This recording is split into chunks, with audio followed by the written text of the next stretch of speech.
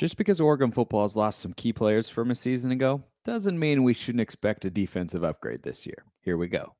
You are Locked On Ducks, your daily podcast on the Oregon Ducks, part of the Locked On Podcast Network, your team every day.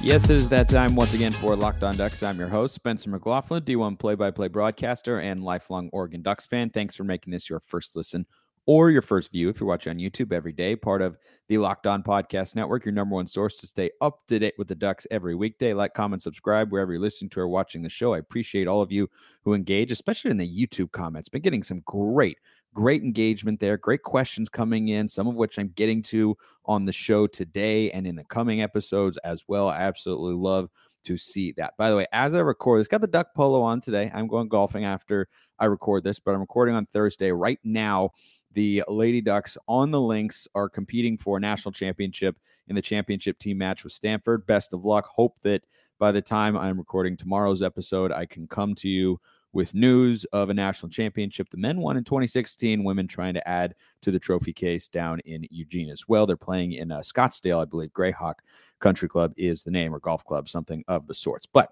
we shift to the gridiron, and this is a mailbag question. A couple mailbag questions driving the show, and if you ever want a question answered, you know how to do it by now. Tweet with the hashtag AskLODPod or DM me at Smalls_55 or at Locked On Ducks, or just hop in the YouTube comments. Ask one there. I respond to just about all of them, and I will get to you here.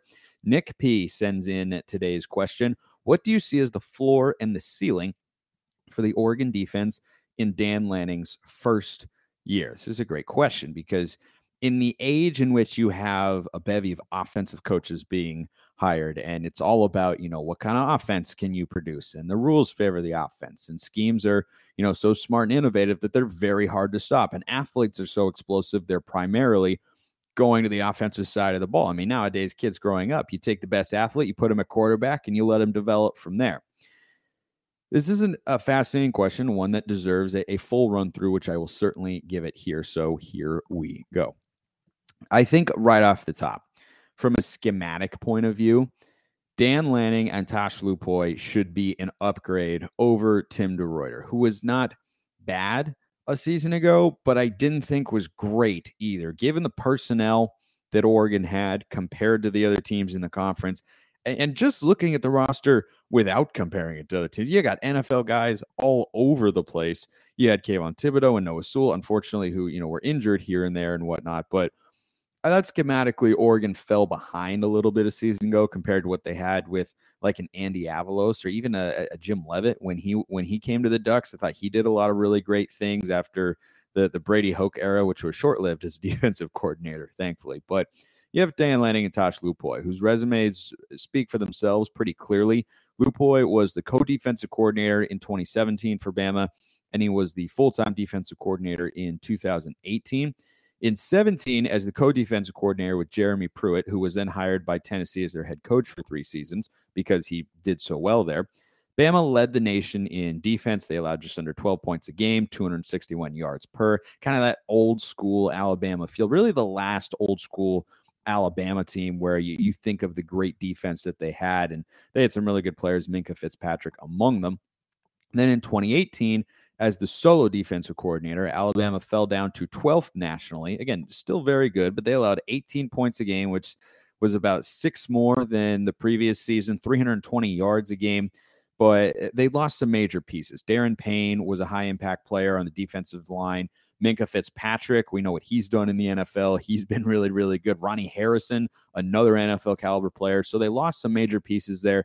And their defense took a step back, but still was top 15 nationally. And that was a little bit of a shaky ending with Tosh Lupoi and Nick Saban. It was not a clean break in the sense of, Lupoi took a superior job. It was more, Saban wanted to go in a different direction on that side of the ball, which does gives me a little bit of pause, as a defensive coordinator. Now, he's a tremendous recruiter, but I'm just talking about, his schematics within a game, right? On Saturdays, making adjustments, having the right approach, and all those sorts of things that go into having a good defense. So It doesn't give me a lot. I don't think it was a bad hire at all. I think it's a really good hire because he's an elite recruiter. And at the end of the day, if you have the Jimmies and the Joes, the X's and the O's don't matter quite as much, though they're still important.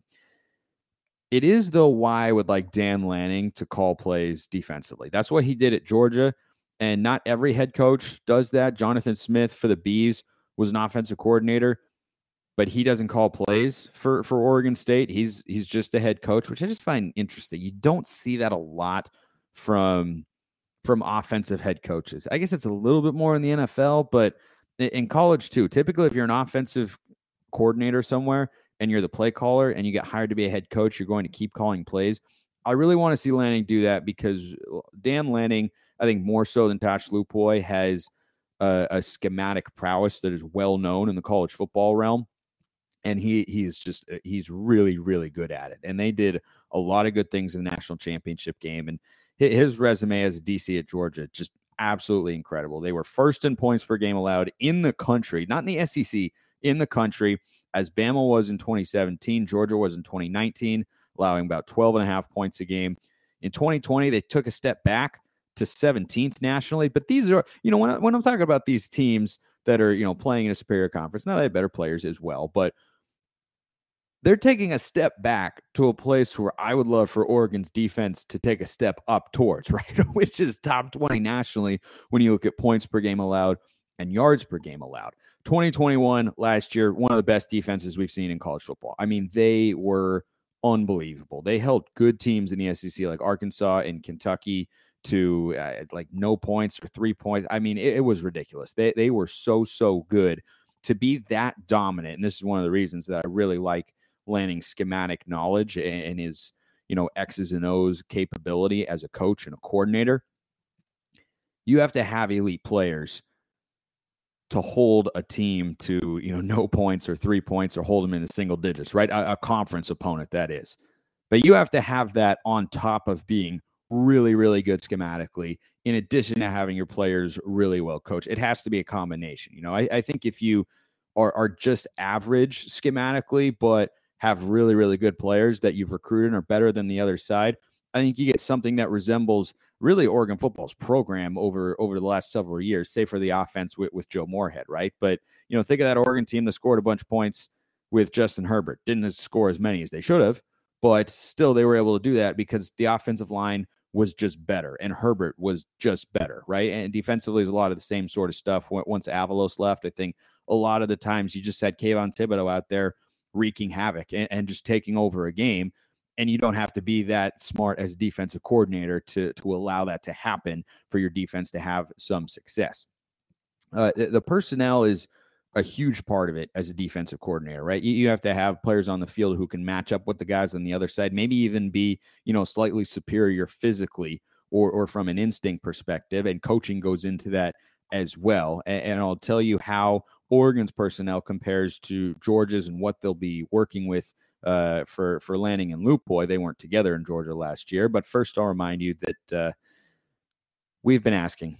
We've been asking, and Built delivered. Built granola bars are here. Built granola bars come in 3 unbelievable flavors: chocolate peanut butter, chocolate coconut, and white chocolate berry. How about that combination of flavors? Want to try all 3 flavors? You can get a mixed box at built.com right now. These are so different from the bars and the puffs. They're a completely unique product.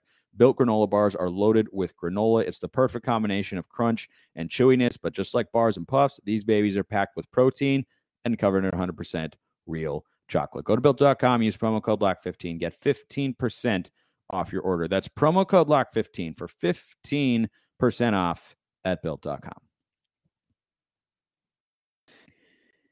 So your personnel is a big part of how much success you can have as a coordinator when you're taking over a new team, right? And one advantage that Lanning and Lupoy and Dillingham and all these new coaches have coming to Oregon is they're not in the midst of a total rebuild. It's not like a Washington or an Arizona where you're coming in and you got to just completely scrap it, or Jonathan Smith at Oregon State. You're trying to just get them back to being competitive.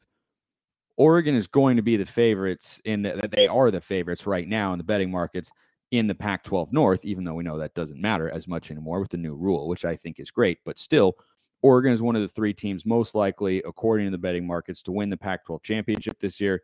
I think that's right about where they should be. And so Lanning and Lupoy are going to come in looking at this defense. Matt Powledge as well, the secondaries coach, who is a co-defensive coordinator and comes over from Baylor, where he just coached Jalen Petrie, who was the first team, I think a first team All-American, but he just got selected in the NFL draft. So there are coaches who have been accustomed to coaching high-level players, right? Really big-time players who go on to have NFL careers.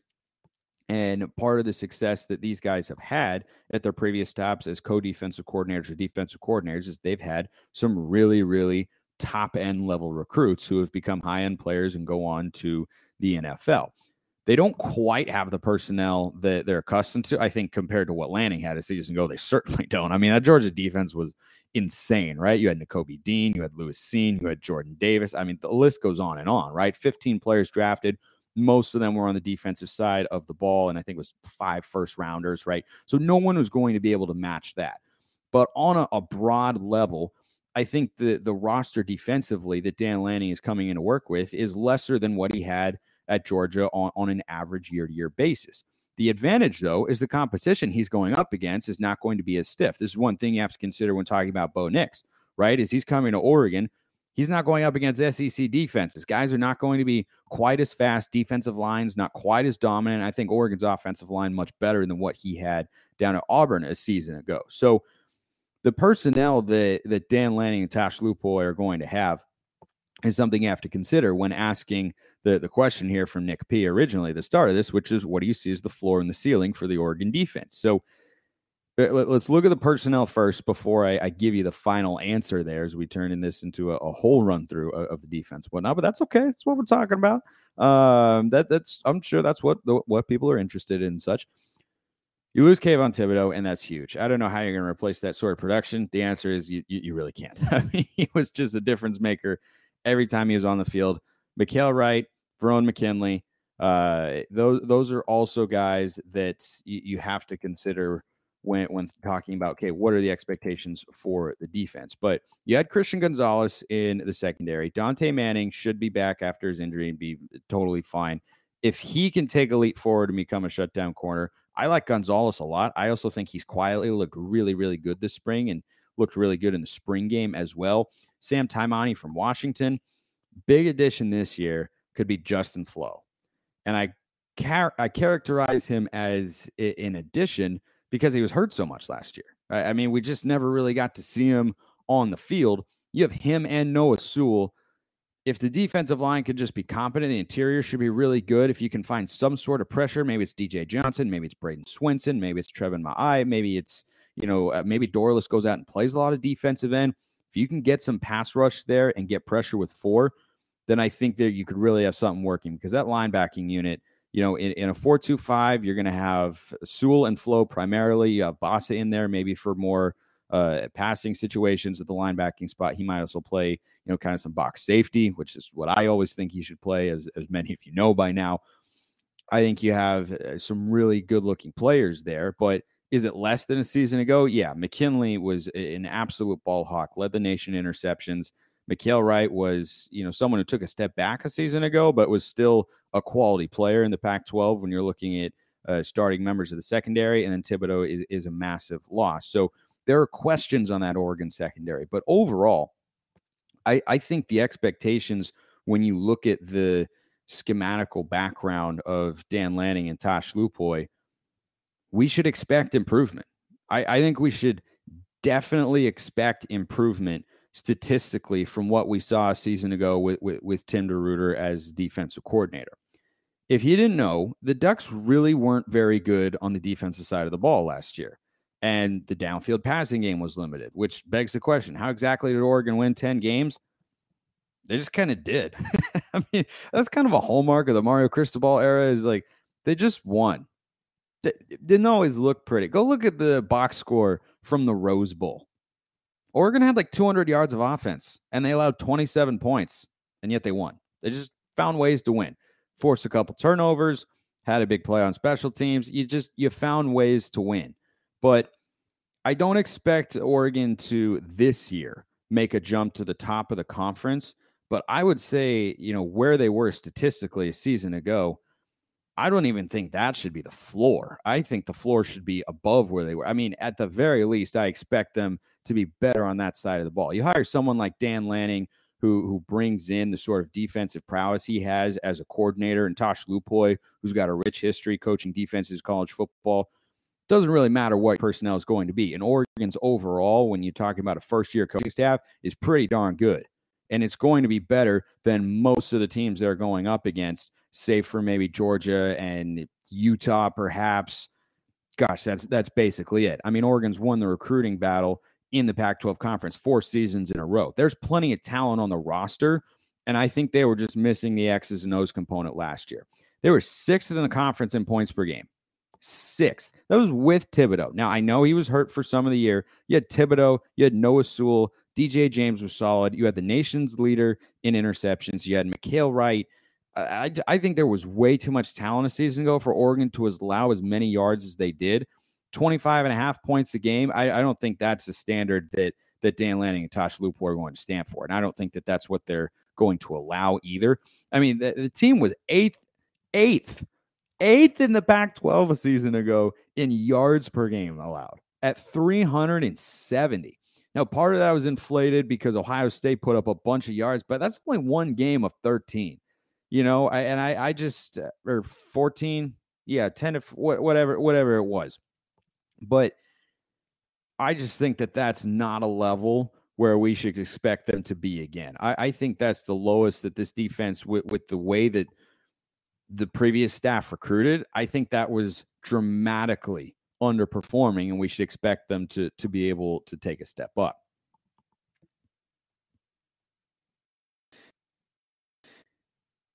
It's just crazy. Statistically, Oregon last year, last in total passing yards allowed. The only reason they weren't last in passing yards allowed per game is because they played more games than everybody else.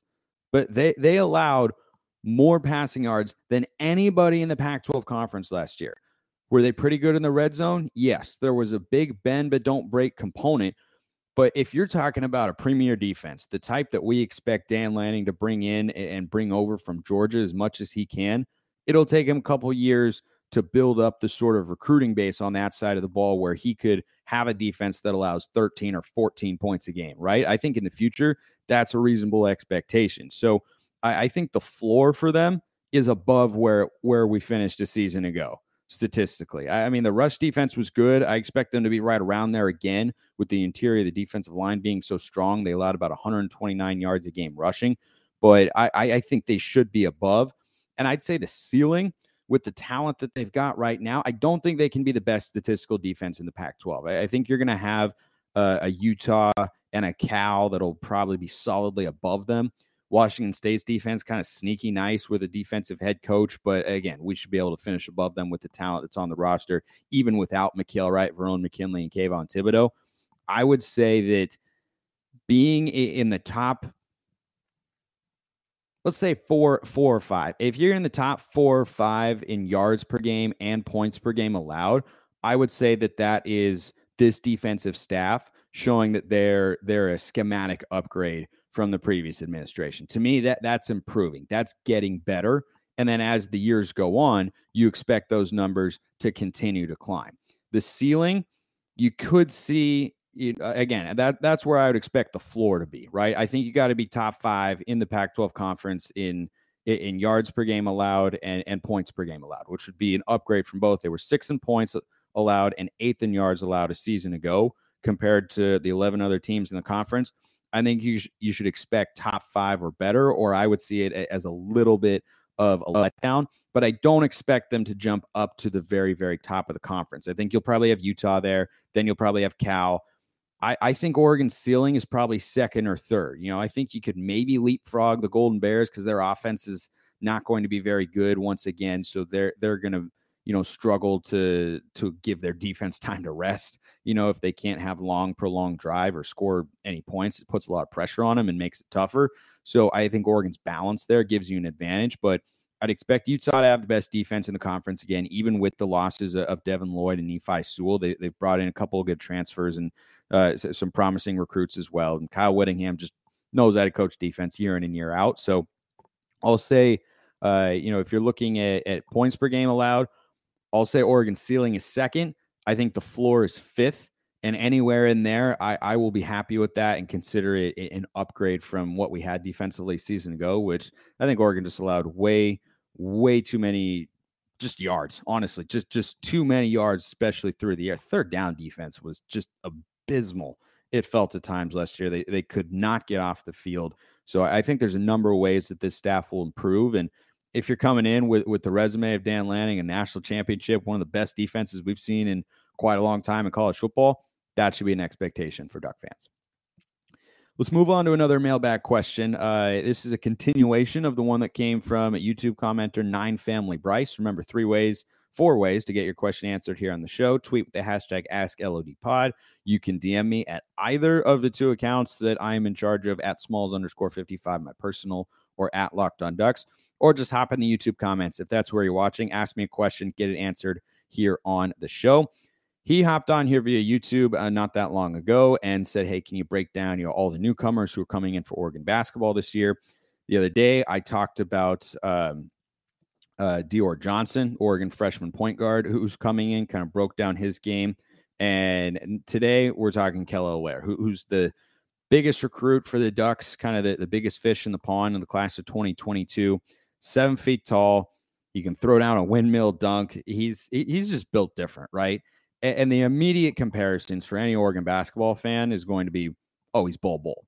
He's not exactly Bol Bol. There's some similarities, right? 7-footer who can move, block a lot of shots, step out and shoot threes, but he's not going to create shots off the dribble the way that Bol Bol did. And I don't think Oregon's going to need him to, frankly.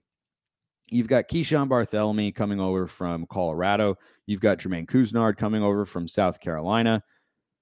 Quincy Guerrier is there. Will Richardson still might be there. Again, as I record this, no update. Just as of now, Richardson's going to be on the team.